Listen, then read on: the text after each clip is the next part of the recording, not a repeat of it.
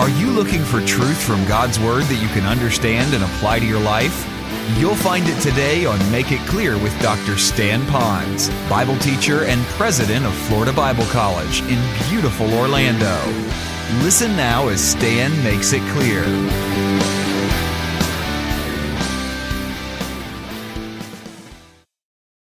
Whether it's a public servant or a Christian servant or however you are, that you would become a servant. And he calls them to do that.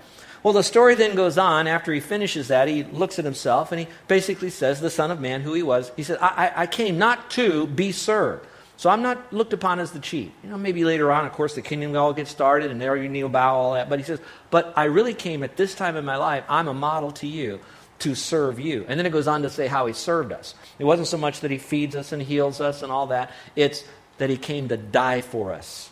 We talked about that a few moments ago. Well, you would think that's the end of the story, but God is so sovereign and the picture is so big and everything he puts in Scripture is so important. He now gives us a real-life illustration to demonstrate that. Now, this all happened in Jericho. So now they're leaving Jericho, and of course, a lot of people followed him. Of course, the 12 followed him because they're, his disciples. But then he had a whole crowd of people. But as they went out of the city, quite common, they would be sitting along the side of the road, often poor, beggarly people. Carol and I, we've lived, as you know, on the mainland and other places, and the times we've had the opportunity to go from Texas into Mexico, or sometimes we've been able to go from Southern California into Mexico. And often when you do that, as you're somehow going across the bridge and you get through all of that, very soon, very, very soon, within a matter of just a few hundred yards, you will see all sorts of people that are real beggars. You're going to see people without legs. You're going to see mothers that are just emaciated with children, and they have their naked children, and they're holding them up to all the tourists as they walk to Tijuana or wherever they're going to, and they have a little plate there, a little basket, hoping that you'd feel sorry for them to give them money. Well, that's very common in those situations. Whenever they think people are coming and going, travelers, merchants, they have money, they'll take care of us. So as Jesus is going out, there are two blind guys that are there, and of course they're wanting some help. And so they're screaming out to Jesus and saying, Lord, have mercy on us. In other words, feel for us. Somehow do something, help us. And so then Jesus does something. He looks at them and he has compassion on them. And he says, what do you want me to do? And they said, that we could see. So Jesus then, with that compassion, he does something that in those days was kind of odd. He would take his hands and he would touch them with their disease. And that's pretty significant because when you see someone with this disease, you want to get away from them, quarantine, wear the mask, stay away. Part of that's Old Testament too. But he wanted to show that he had power over any kind of disease and sickness, so he would just go ahead and touch them. And it said immediately they received sight. And they did what most people do properly, and they followed him. And all of us had Jesus touch us in some way. There's been a love kiss and a love touch to all of us. Even if you are on the other side of faith in Christ, he has still love touching you. And it would be good for you to follow him.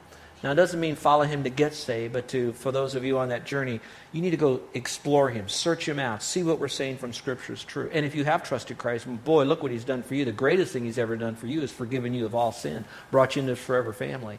And now we need to follow him because he's touched you for all eternity by giving you the free gift of eternal life by faith alone. Well, that's our story. And those 12 guys, they had to learn that because they didn't do a lot of sharing. And what we're going to learn now, just 4 simple truths of what makes a great servant. Since he said, I want you to be a servant. And I'm hoping that you and I recognize that, yep, I don't want to be rebuked by the Lord. I don't want to have a message saying I'm not a servant. I want to be that servant God wants me to be. And from this particular series, this passage of Scripture, there are 4 great truths that we could learn. Very simple. Let's look at them together, shall we? The first one we're going to look at, what makes a great leader, is being aware of needy people around you. Being aware of needy people around you. It was kind of cool because Jesus, as he went out with the crowd, there was a lot of folks around him, but they really didn't see the needy people. In fact, they did just the opposite. When the needy people, those 2 blind guys, says, oh, Lord, have mercy on me. What did he do? They said, oh, be quiet, leave him alone. Don't bother Jesus, is basically what it's saying there. And so what they're really doing is saying, shut up, needy people. Today they may not say be quiet, needy people, but what they might be saying is, let someone else take care of the needy people. We've got other things in our little schedule or our little planner that we have. We've got stuff that we've got to do. Not right now, or someone else is to do that. And Jesus says that's not the way, but there are needy people everywhere around us. Now, here's what we need to understand. Jesus used a very significant visual of people who were blind. And a person who was blind in the Bible days, They didn't have family to take care of them often. You can imagine what their fingernails can you imagine what they smelled like and looked like? And they were just stinky and dirty and didn't have any social skills. There's all sorts of problems around them. And so he uses that as a visual for us. But really, needy people, they could be dressed up like you and me right today. You could be 18 inches away, one arm's length away from someone who is a needy person right now, who got a message from the doctor, was in the supervisor's office, and they're trying to figure out whether or not to keep that person employed or not.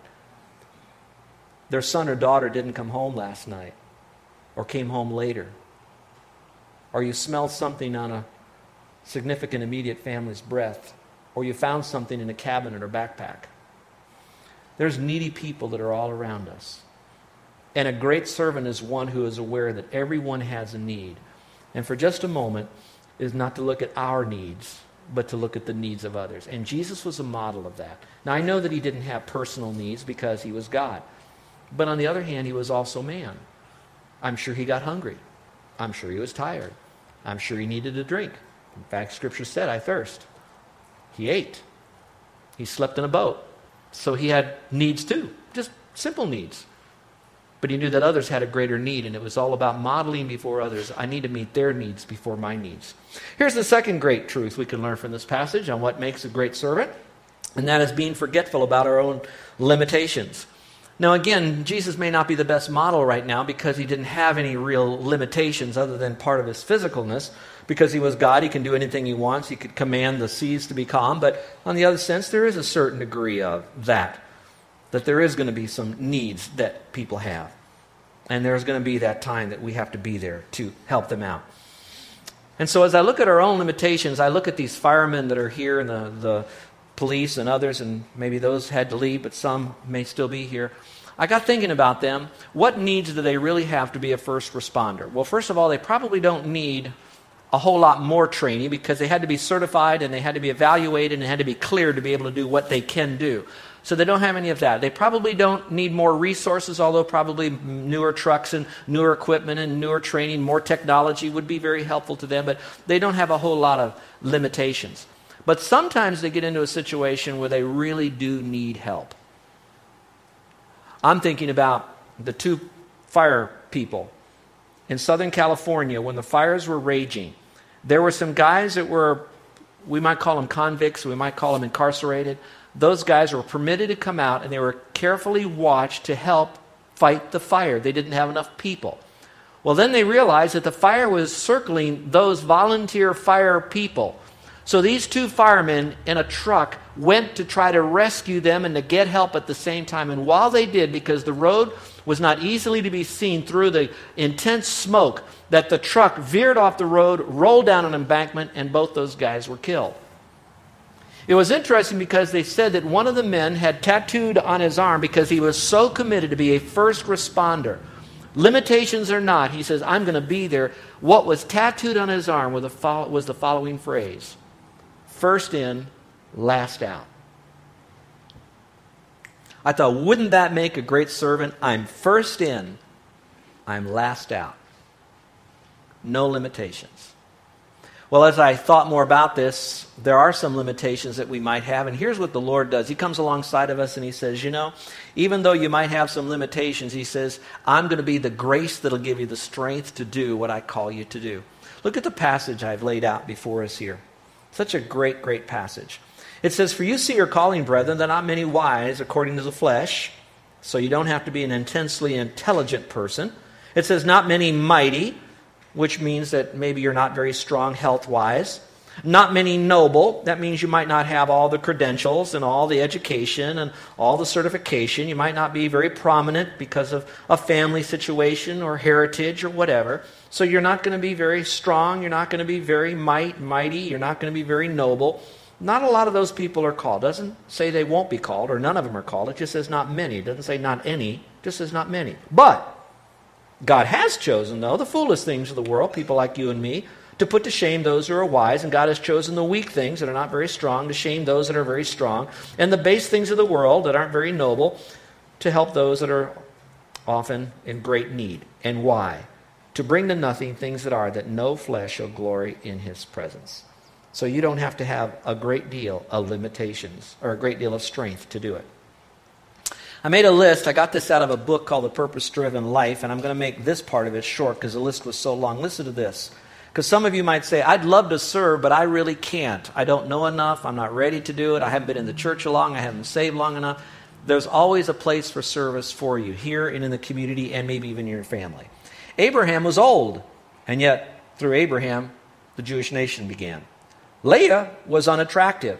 In fact, she was often known as having weak eyes. So she couldn't see or she didn't look good through her eyes. Unattractive, Leah. And yet, think of how many families came out of Leah. Then Joseph was abused by his family and others. You think about tremendous dysfunctional family he had. And look what Joseph did. Moses, he stuttered. Elijah was suicidal. I just want to die. So discouraged. And some of you might wrestle with some of those tendencies. Jeremiah was so depressed, he was known as the weeping prophet. And yet God used him mightily. Martha, she worried a lot. She frittered around. Thomas doubted. Jesus doubted all that. Peter, who kept putting his foot in his mouth. Look at what Peter has done. The widow was so poor, but yet she could use a little that she had to do a great thing for kingdom building. Timothy was timid, so timid that he often had to take some kind of medicine. And then you had Paul, who was unhealthy pretty much all the time, and that's just to name a few. So whether it's health or name or emotional ability, it doesn't really matter. All of them were mightily used of God because here's what they did. They took their life and they said, Lord, it's not I, but you. Take my life and make something special out of it. And I can't tell you that you're going to father a great nation. And I can't tell you that out of you great books will be written. But I can tell you, when you surrender to the Lord, you put yourself as a tool into the hand of God, that God will do what he wants, and just believe it and be satisfied. Just rest in that. That's okay. That's what being a great leader is all about. So it's realizing there are needy people all around you right here, and that we can forget about our limitations. Let me give you a third one, being a team player. Being a team player. The two passages I picked out is to show you how that Jesus had to do this by himself because he wasn't a team. He was a team player, but the others weren't a team player. Now help me with this, if you will, some of you that have been involved in public service. But for a moment here, as I looked at all these gentlemen and lady, Belinda, up here in the front, as I looked at them, here's what I saw. First of all, I saw Kaipo up here representing the emergency medical technicians. I cannot for the life of me ever remember seeing an EMT truck go out with only one driver in it. In fact, when I went on the website to look up Emergency Medical Services, City and County of Honolulu, it talked about the level of training that both of those people had to have equally when they went out in that, I guess, bus or whatever they call that they never went out alone. I got thinking about that. Great servants cannot do it alone. We need a team. Well, let's move away from EMS, and we're going to move it into the area of police. When you look at police, they may occasionally be one in a squad car, but often they're going to go out double. If they don't go out together, they are on the radio from the time they receive the call nearly through the entire time they're on the call until they complete the call. They even have special, if you notice how many times I'll have all these antennas out because everybody's able to track them. So no policeman ever is really doing a service call without someone else as backup, even if he has to call him. Now today, I was going to tell you this story about my encounter. It's real benign. But it happened today, so I'm going to share it with you. We're going down the highway, Kalaniʻi Highway. Say that real fast. And we live off Kuli'o up Kali'aloi, all right? But anyway, as we're going down the highway, we're going by Kalani High School again, and I see two police cars, and the guys have the doors open, windows down, and the guys are just yik-yakking with one another, and I'm driving by, and of course, what do you do when you see two police cars? See, that's implying you are speeding, okay? They said slow down if you didn't hear on this. Generally what I'll do is I look at my speed limit and then slow down. Okay, so then what I'm doing is I go through that. It's almost like it's kind of like you're a trained dog. You see him, you look. You see him. Sometimes Carol will help me. As a policeman, and of course that's like saying, slow down, not that I'm speeding, relax. So now I'm up on the highway, and as we're going, I'm looking behind me, and there are blue lights flashing as it's just heading at me. And of course, Carol can see it in the side view mirror. She says, there's a policeman behind you. And I said, yes, I see that, but everything is cool. I'm fine. So you know what you do. You pull over to let him go by. And sure enough, he whizzes by. And then the other squad car whizzes by me. Now, I'm telling you that story to tell you again that police do not do the Lone Ranger thing. They do it together. How many times have you ever seen a huge fire truck or even the small rescue trucks ever have only one fire personnel on it? They always have two. That's why we do need to work together. Teamwork makes the dream work. Now, lest you think that doesn't happen around here, you know that the leadership team went last week, Friday and Saturday. We're now getting ready to leave, and one of our guys, I won't mention his name because I don't want to embarrass him, but I'm sure grateful for the sound and how he makes me sound, accidentally locked his keys in his pick-em-up truck. So what do? A couple guys says, coat hangers. So they run around looking for metal coat hangers. So now they're digging coat hangers in this thing. And so two guys says, you know what, I'm going to call my AAA. So they're now figuring out how to call AAA to get out there. They're making phone calls and giving numbers. Another one is going off looking to see if there's anybody else that could help to get this done. Everybody is surrounding this to get this truck unlocked. They even had a fireman that came, a retired fire guy from Albany, Georgia, that was working at the campground where we were at. And so he comes along, and now he tries this thing. Now, we're not talking 5 minutes. We're talking 45 minutes, maybe an hour, that they're just ripping up all the, door and the glass and everything, trying to get in this thing. He finally gets it open. Now, I'm already headed back to another appointment, so I'm wondering what's happening. Is everything? Did the AAA guy come? So I called Jerry about an hour and a half, 2 hours later. I said, are you okay? Is everything? He said, oh, yeah, I'm home. It's real easy. We got into this thing. This guy came out, and we found out that Pastor Dennis knows how to break into a truck with a computer. We found out.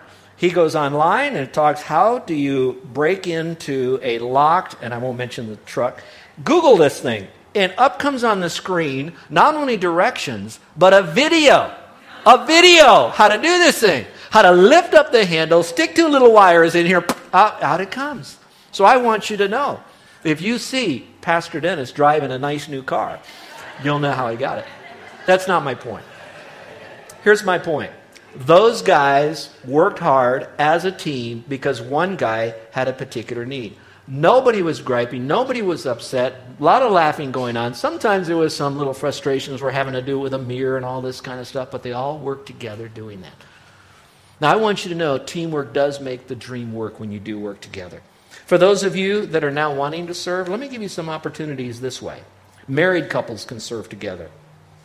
Carol and I have been serving together for about 43 years since I've gotten saved.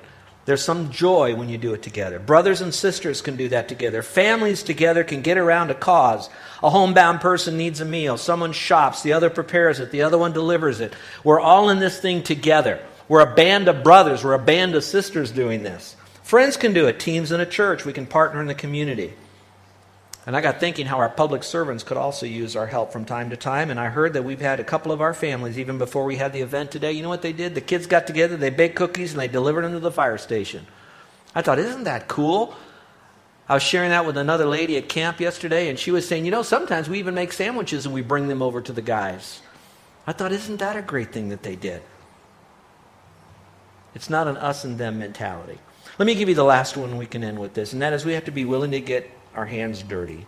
If we're going to be a servant, you got to get dirty. That means there is going to be some sweat. There is going to be some loss of sleep. We might soil our clothes occasionally, not purposely, but it's going to be some dirt involved. If you remember what Jesus did, he touched the eyes.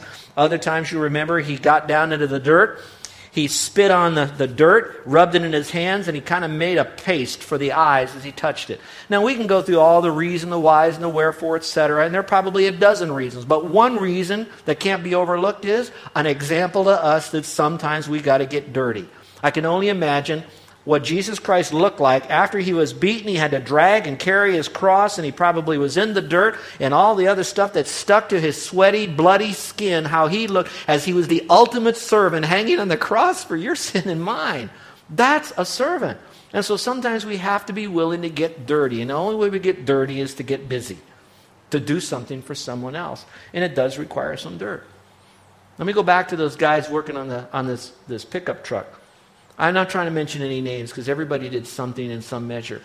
One of the other guys that was helping out, one of the other pastors, We're standing in the shade because it was so hot on the Waianae coast. I never once saw that guy ever go to the shade or ever go for some water. He stood in this blazing heat at 3 o'clock in the afternoon for an hour. I'm going to beat this thing. I'm going to get, and there was a challenge. There was an excitement. I'm going to help him. Let's see if we can do it. Not thinking once about how much he was sweating through this whole process. That's called getting your hands dirty for God. Well, those are the 4 simple principles from the passage. Being aware of needy people that are around you, forgetting that you have limitations, working together as a team, and then getting dirty. Now, those of you that are listening that don't know Christ as Savior, it's easy for you to hear this message and you might think, if I want to be a Christian, if I'm Christians, they got to work. Maybe I got to do good works and serve to go to heaven and all of that. No, that's the farthest thing away from it. In fact, Jesus as much taught us to be a servant.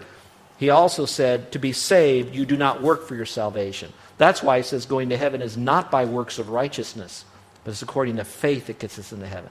For by grace he is saved through faith, that is not of yourselves, the gift of God, not of works, that any man should boast.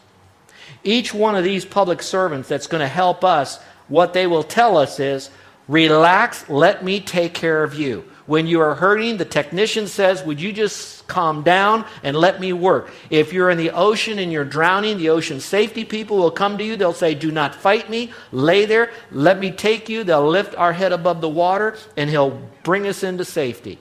That's another example that to go to heaven, we do not work. There's nothing we can do to save ourselves. All we have to do is to say, Jesus, you're the Savior.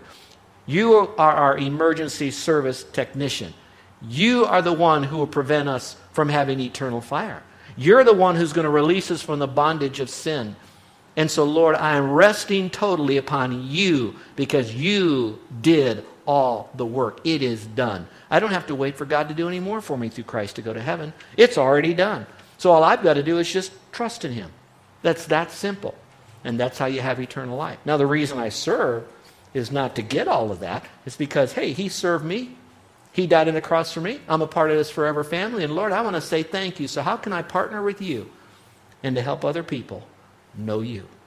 And that's what it's all about. So being a public servant is like being a Christian servant. A Christian servant is being a public servant. And it's all underneath that for the Lord. Let's pray, shall we? With every head bowed and every eye closed. So I ask you a question. Where will you begin? Is your mate one of those that has a particular need right now for you to carry their load, their workload? Is there really so much that's a girl's job, that's a guy's job? Can you do something with your mate? How about your kids? Is there something you can do to come alongside them? They have a need right now. Maybe they don't need more things, they just need more of you. And you kids, how about mom and dad? Are they going through some stuff right now where that maybe you could take the trash out, you could do the dishes, you could do the laundry, you could do the ironing, you could do the heavy toting? Can you step up and mature up? That's being a servant. You could do that. And when you do, you're going to feel so good when you do it. And how about your church family? Is there someone in the church family? Sometimes we look at those who are homebound or those who are suffering, but some people suffer that aren't sick. Some people, they're carrying all the load because they're doing all the teaching, or they're doing all the sweeping, or they're doing all the cooking for the fellowships that we have. Maybe what you could do is to say, I'll help you. What can I do? And give them some time, a month, 6 weeks. That's being a servant to them too. Give them a break. When these fire people go out there, they can't do and stay in the fire, especially these big, huge forest fires. They got to swap out. These police officers that are on patrol, and it's a what do you call it? A hostage situation. They'll be there for a while, but eventually they've got to swap out. They've got to sleep. And so maybe it's someone in the church family. And secondly, maybe one way we could serve others is not playing the victim card. Sometimes we are always feeling like we need to help, and so everybody's running around to help us when maybe we should be the one to help them.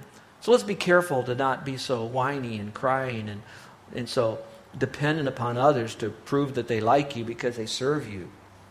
Maybe it's to get your tank filled by Jesus, who already loves you and your love need is met. And then finally, remembering your model and trusting your model. Jesus Christ. And so maybe right now you'll say, Lord, I believe you died for me, and I'm going to trust Jesus Christ to give to me eternal life by faith. You are my Savior. You are my eternal Savior, because I am now placing my faith in you and nothing more. Thank you for forgiving me of my sin. You're listening to Make It Clear with the teaching of Dr. Stan Ponz, founder of Make It Clear Ministries and president of Florida Bible College in beautiful Orlando, Florida. Make It Clear is dedicated to taking the Word of God with clarity into every person's world. It is the support of listeners like you who make the ministry of Make It Clear possible. You can provide your tax-deductible gift to Make It Clear online by going to makeitclear.org. Or you can mail your gift to Make It Clear, P.O. Box 607901, Orlando, Florida, 32860. Thank you for helping us make it clear. If you would like to have Dr. Ponz speak at your church or event, please send us an email at tellmemore@makeitclear.org. Thank you, and remember to make it clear.